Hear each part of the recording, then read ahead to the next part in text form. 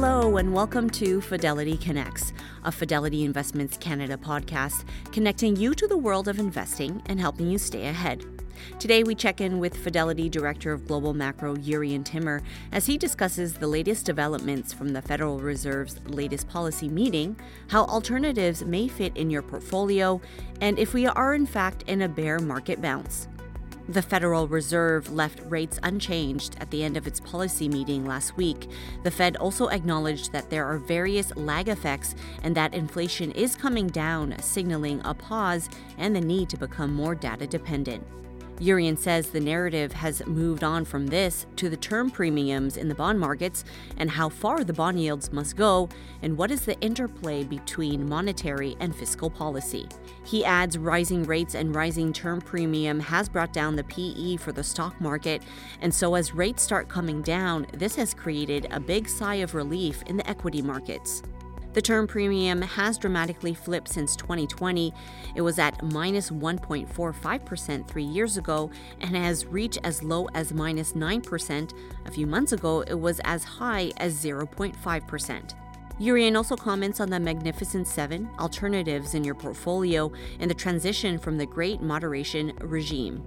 As per usual, Jurrien will be sharing his charts, so please head to @TimmerFidelity on Twitter to follow along. This podcast was recorded on November 6, 2023. The views and opinions expressed on this podcast are those of the participants and do not necessarily reflect those of Fidelity Investments Canada, ULC, or its affiliates. This podcast is for informational purposes only and should not be construed as investment, tax, or legal advice. It is not an offer to sell or buy or endorsement, recommendation, or sponsorship of any entity or security cited. Read a fund's prospectus before investing.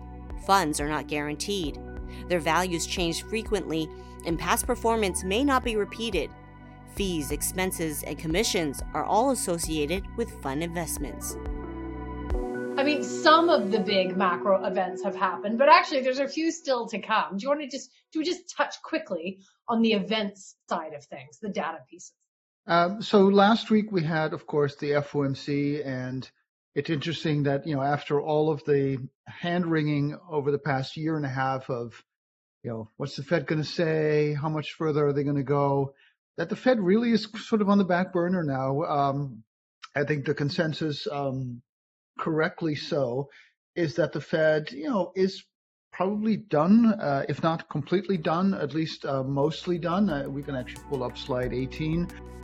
And that slide Jurrien is referring to is inflation and the Fed, tweeted on November 7th.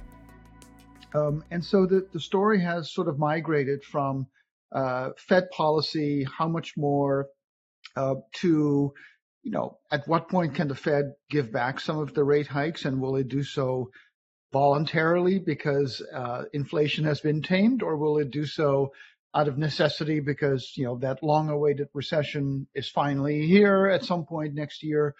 We don't, of course, know the answer to that. But when you look at the curve here, the dotted black line, the market is expecting the Fed to reverse at some point in the next, year or two. Of course, that's a moving target. This is just a snapshot in time, but this came after the FOMC last week. And that was followed quickly by the jobs report, which came in soft. And so that was kind of a double whammy that I think helped the market. It helped the bond market, and that helped the stock market. But before we go there, just to show you, we can argue about what is the natural rate of interest, or R star.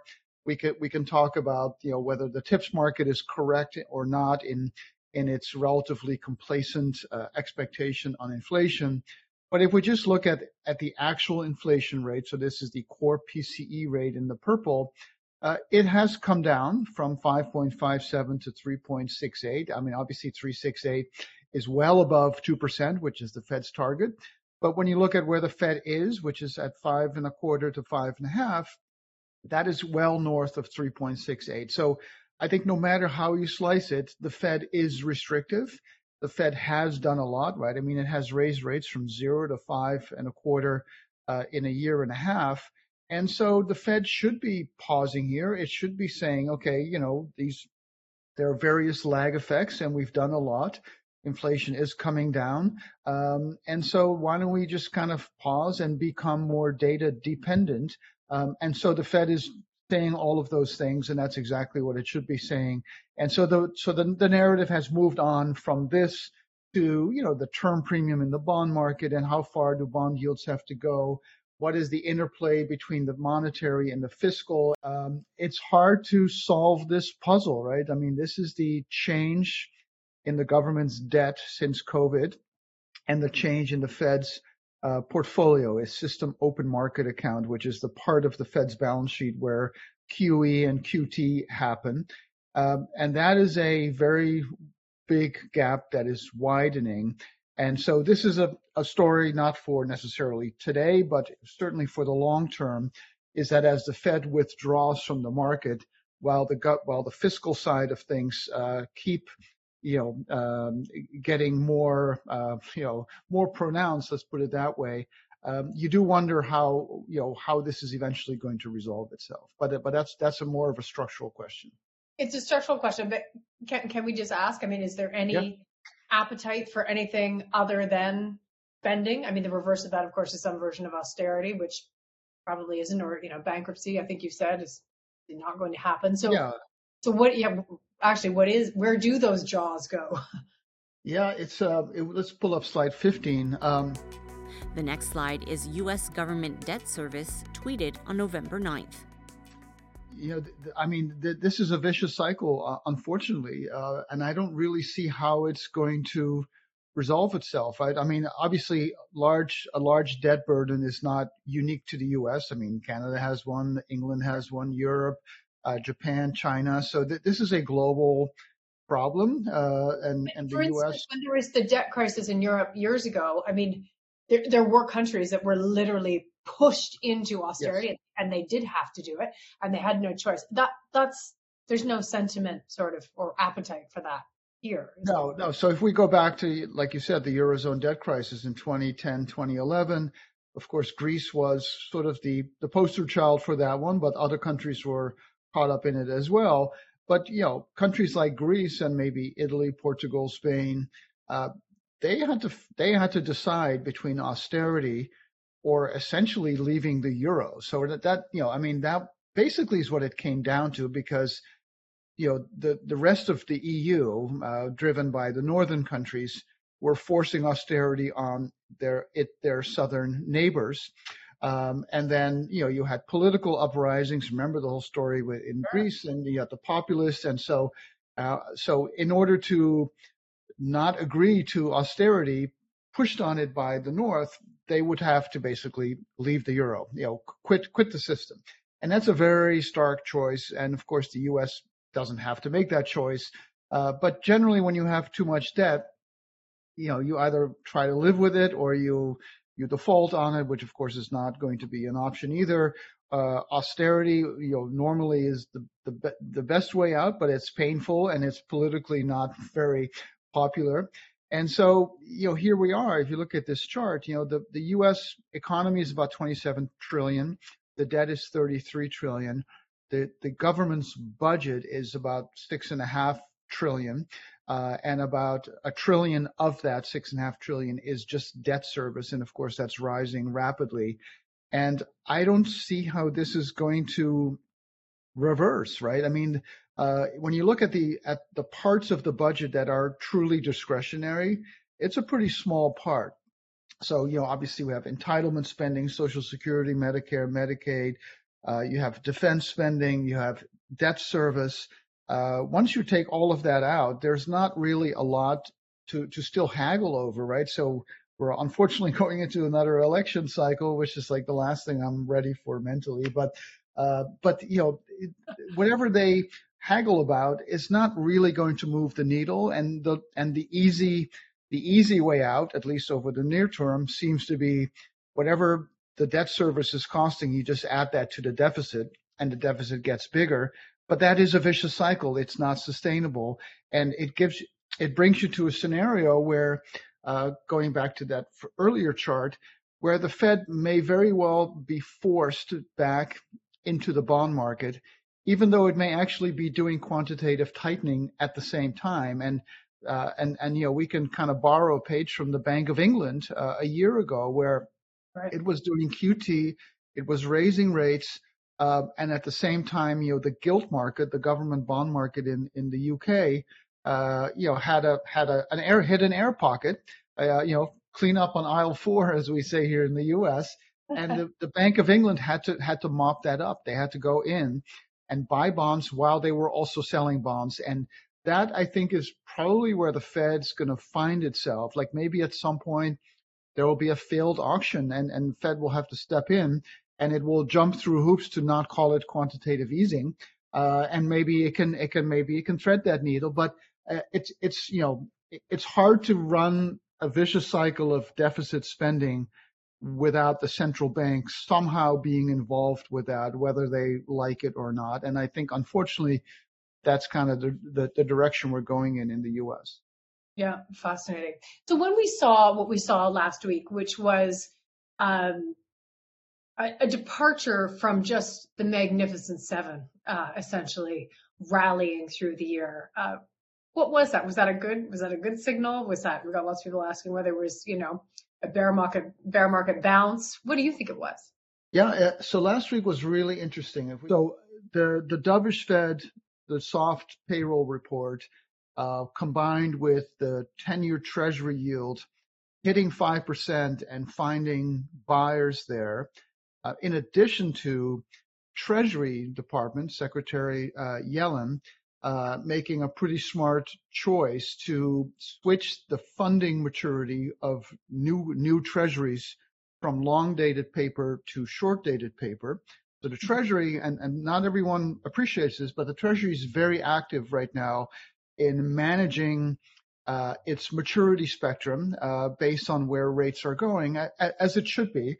And so that was another thing that relieved the pressure on rates because of this ongoing barrage of supply. So Janet Yellen kind of made a smart move, a tactical move last week. So combined with all the other things that were happening, bonds caught a huge bid, right? We went from 5% on the 10-year to about 4.5%, and we're at 463 right now. But this has all been about rates, right? So rising rates, the rising term premium has brought down the PE for the stock market, and so as rates kind of started to come down, that created a big sigh of relief in the equity market. And you can see here, this is the S&P 500 cap weighted index. We fell 10% from the summer's high to the low last week, and we've had a massive bounce since then. You see a similar very, very sharp bounce, and that bounce came after a pretty deep retest of the entire range lows. That shows the Russell 2000, the small cap index, and that also did a full deep retest. And so off of that low, we've had, so the S&P cap weighted, of course, which is driven by the Magnificent Seven, did kind of a garden variety correction, a retracement, and then a reversal. And then the rest of the market did this full retest of the bear market lows and then had a very robust recovery. And, putting my technical hat on, we talk in the market about breadth thrusts, which tend to happen off of a reversal. And so when you have a reversal like we did last week, and there's very broad participation in the market, meaning small caps and large caps and mid caps, everything goes up, and you have numbers like more than 90% of stocks were up on the day. So those tend to be what we call breadth thrust. And when they happen off of reversals, they tend to have some legs. And so my sense is that, at least tactically, this market actually is looking a lot better. And seasonally, I don't have the chart here, but seasonally, the weak part of the year is August, September, first half of October. And the strongest part of the year is from the middle of October all the way to April. And the Santa Claus rally kind of like fits in there, year-end rally. So I think people are going to start now thinking about, okay, seasonally, this looks okay. Maybe we get a Santa Claus rally. We have this breadth thrust. And at the same time, if we go to slide 8, we saw, just as the market went down, a pivot in sentiment. So if you look at the sentiment surveys, and this chart shows the American Association of Individual Investors, so that's slide 8. Next up is investor sentiment, tweeted by Jurrien on November 6. Bearish, the bearish reading went from, like, I think it was 21% to 50%, where the bullish reading went from 51 to 24. And so just as that sentiment shifted to a pretty defensive posture, you get this reversal and breath thrust on the back of, some relief on the rate side. So who knows how long it will last, but it's a pretty good backdrop for probably a year-end rally, I think. Fascinating. Okay, loads of questions coming in. More to say on some of your notes, but I just want to get a couple of these in. So ultimately, okay, this is going to government bonds. If it doesn't reverse, isn't owning government bonds versus, say, corporate bonds a worse option? So going back to the bond market discussion we began. Yeah, it's a great question, and that deals directly with the term premium, right? So if we take, and let me see if I have a chart here. If we go to slide 19. And that slide he's referring to is U.S. bond valuation, tweeted on November 7th. If we take the bond yield, which currently is at 4.64, you can decompose that, for the lack of a better word, into two parts. One is what's called the risk neutral rate, which is that part of the yield that is sort of explainable by the business cycle, by Fed policy, by cyclical inflation expectations. So that's the part that can be explained by where we are in the cycle.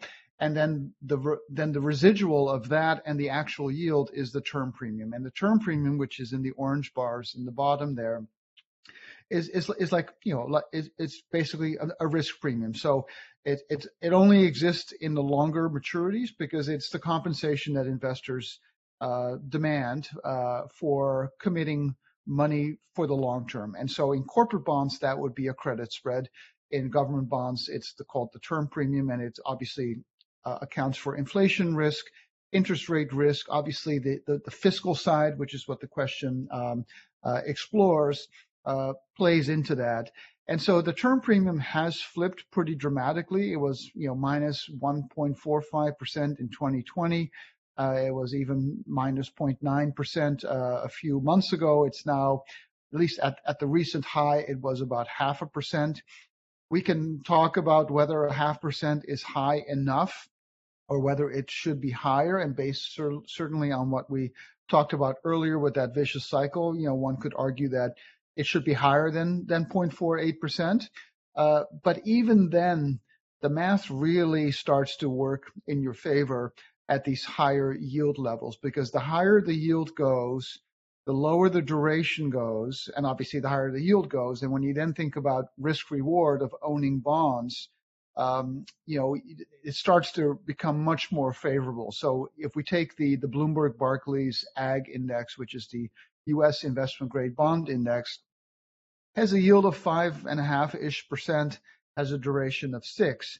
And so if yields were to fall 100 basis points, you would get 5.5 plus 6, which is 11.5% return over a 1-year period if yields were to fall 100 basis points. If they were to rise 100 basis points from here, you would get 5.5%. Of course, that will be the yield minus the 6 in duration. And so you would lose 0.5%. So plus 11.5 to minus 0.5 are really good risk reward numbers. And they would only get better if yields continue to rise, which they may very well do in the coming years, although my guess is that cyclically they've probably risen enough for now. And so that helps you on the government side. Of course, it helps you on the corporate side there as well. But then you have another dimension of risk premia to deal with, right? Because you have the term premium, but then you also have the credit spread side. And credit spreads are pretty narrow, for good reasons. I mean, debt has been termed out. The economy seems to be fine, but that would be at play if we did get a recession, and then yields would fall, which is where that return kicks in that we just described, but you would give back some of it through widening spread. So I think there's probably a place for both in a portfolio. Where do alts fit in a portfolio in all of these discussions of what the bond market is providing right now, which actually is sort of a correlation to what's going on to the equity market in a lot of ways? I think alts fit very well. If we go to slide 3. And the next slide is correlation matrix tweeted on November 8th.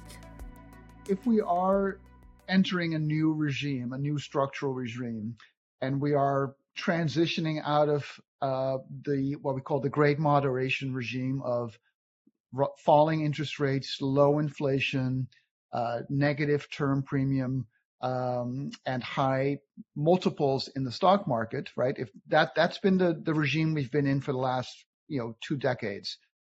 If we are transitioning out of that into one of fiscal dominance, where you get that vicious cycle of ongoing deficit spending, then the correlation of stocks and bonds may very well continue to be positive, right? It flipped last year. It's been negative for decades, but it's now positive.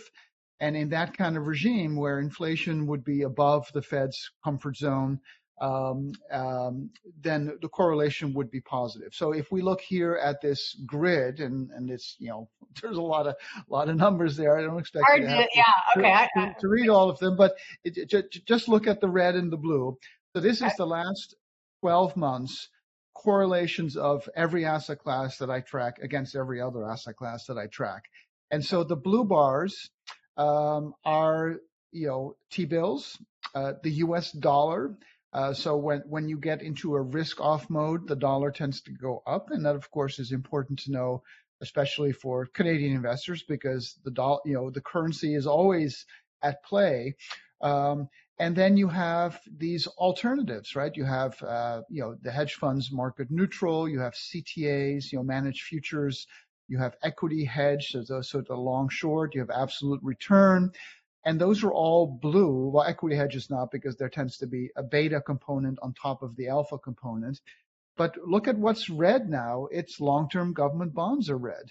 And though that used to be blue. So the places where you could hide in the past are changing from bonds to now alts. And so alts don't have as negative a correlation as bonds used to have, but they are either negative or they're not positive. So they're either non-correlated or they're negatively correlated. And it's interesting when you look at Bitcoin, its correlation is falling pretty quickly. It's still positive. It's 0.26% positive, but it was like 0.7%, a year ago. So Bitcoin's correlation is falling, as is, and gold, of course, is non-correlated to equities as well. So there's a pretty good basket of alternatives here to pick from, not just the long, short, and managed futures, but also gold and Bitcoin. Fantastic. Okay, let's go through some of these other questions. So going back to the debt discussion and the global debt discussion, does the high debt servicing in the U.S. mean the Fed will not raise rates despite sticky inflation?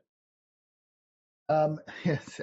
So that's a great question, and I think it puts the Fed in a real bind, right? I mean, the Fed is already going to be in a bind if and when a recession happens, and certainly it hasn't happened yet, and maybe it never will. But the Fed has a dual mandate: full employment and price stability at 2.5%, depending on which inflation measure you use.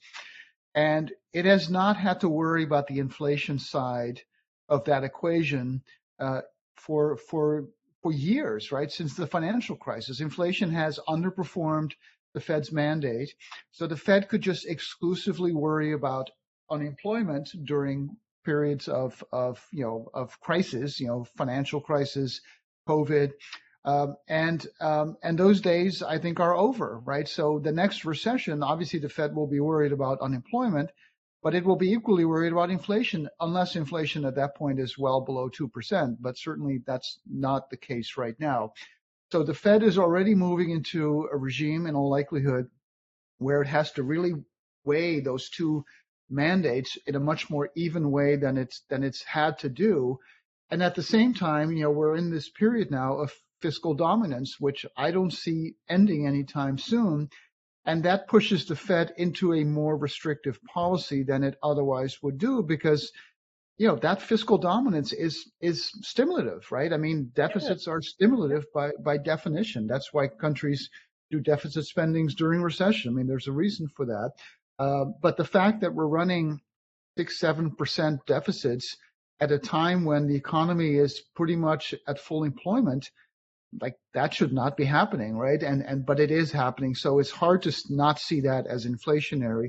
So that pushes the Fed into a more restrictive zone than maybe it otherwise would. And I don't know that the Fed is specifically targeting the fiscal side, saying, "Oh, you guys, Yellen, you got to stop doing this, or we're going to have to raise rates." I don't know if they're that deliberate about it, but it puts them in a bind because it means they have to be more restrictive. And again, as we were talking about before, imagine a more restrictive Fed that at the same time has to deal with an unruly bond market where, let's say, an auction fails, and who's going to buy the auction? The Fed would presumably have to buy it, and they would have to put it in a bucket somewhere so that it can say, "Look, we're not doing QE. Like, this is not QE."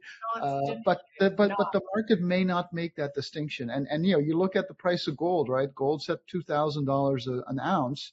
At an all-time high or near the all-time highs, at a time when real rates, are very hostile to the gold narrative, right? Real rates have gone from -2 to +2, which usually would be very bearish for gold, and gold is sitting here at the highs. And I think that's what gold is sort of sensing, is that we're going to be in this era of fiscal dominance. It's going to produce inflation. It's going to force the Fed back to the bond table, even if it doesn't want to be there. And that's going to be good for stores of value.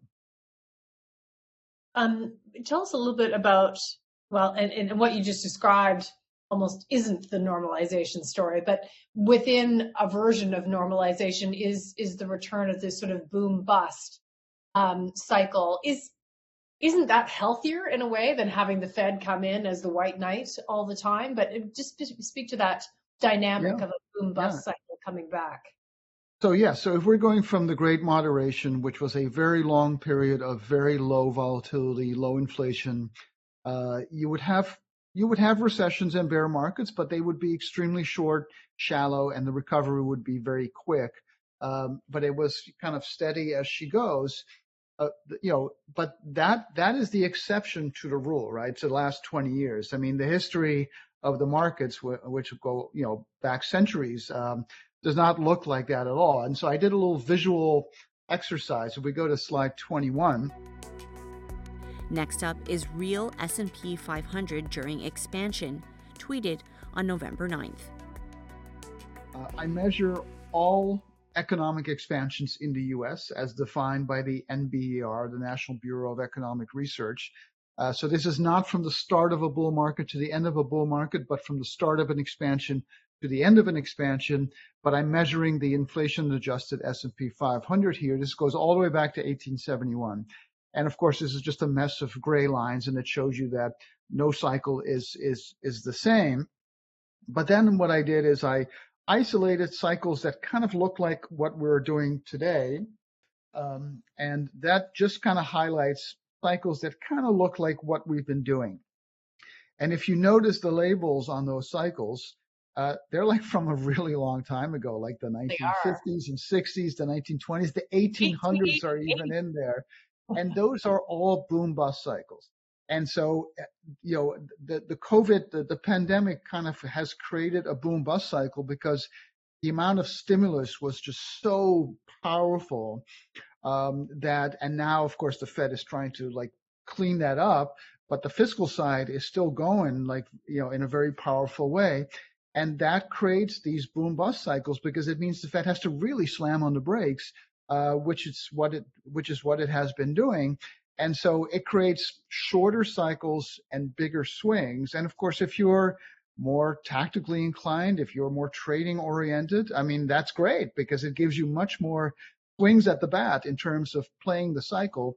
And even for a long-term investor, these things ultimately even out and the market still does what it's going to do. But you have to be mindful that you don't get whipsawed by these big swings and then end up panicking and selling at the lows right before the market bottom. So it's not necessarily a terrible dynamic, but it's a different one, and it's one that many investors have never really seen before, because the dominant pattern of the last several decades has been this, great moderation. Let's see if we can just fit this one question. We only got about a minute left, but just to introduce energy, oil into the mix. It's been a weird asset class to take a look at lately. How would you sort of place it in the overall story of the markets right now? Yeah, so there is a little bit of a demand story right now. The payrolls did soften, and even before that, there are some signs of softening. Not a lot of signs in the U.S., but certainly, around the world. I mean, China has been pretty weak. The Eurozone, some people think the Eurozone actually is in recession. I don't know, but so the demand story has weakened. WTI right now is at $82. Brent's always a few dollars above that. But the supply side remains very, very constructive, I think. Shale appears to have peaked in the U.S., and non-OPEC oil production, there really hasn't been any investment in new sources of oil. So then you're stuck with OPEC and all of which that entails. So it remains a supply constrained market. And I continue to be very constructive on energy as a sector in the market. Jurrien Timmer, so grateful to you, and thank you very much, and have a great start to your week as well. Great. Thank you, Pamela. Have a good week, everyone. Thanks for listening to the Fidelity Connects podcast. If you haven't done so already, please subscribe to Fidelity Connects on your podcast platform of choice. And if you like what you're hearing, leave a review or a 5-star rating. Fidelity mutual funds and ETFs are available by working with a financial advisor or through an online brokerage account. Visit fidelity.ca/how-to-buy for more information. While visiting fidelity.ca, you can also find information on future live webcasts.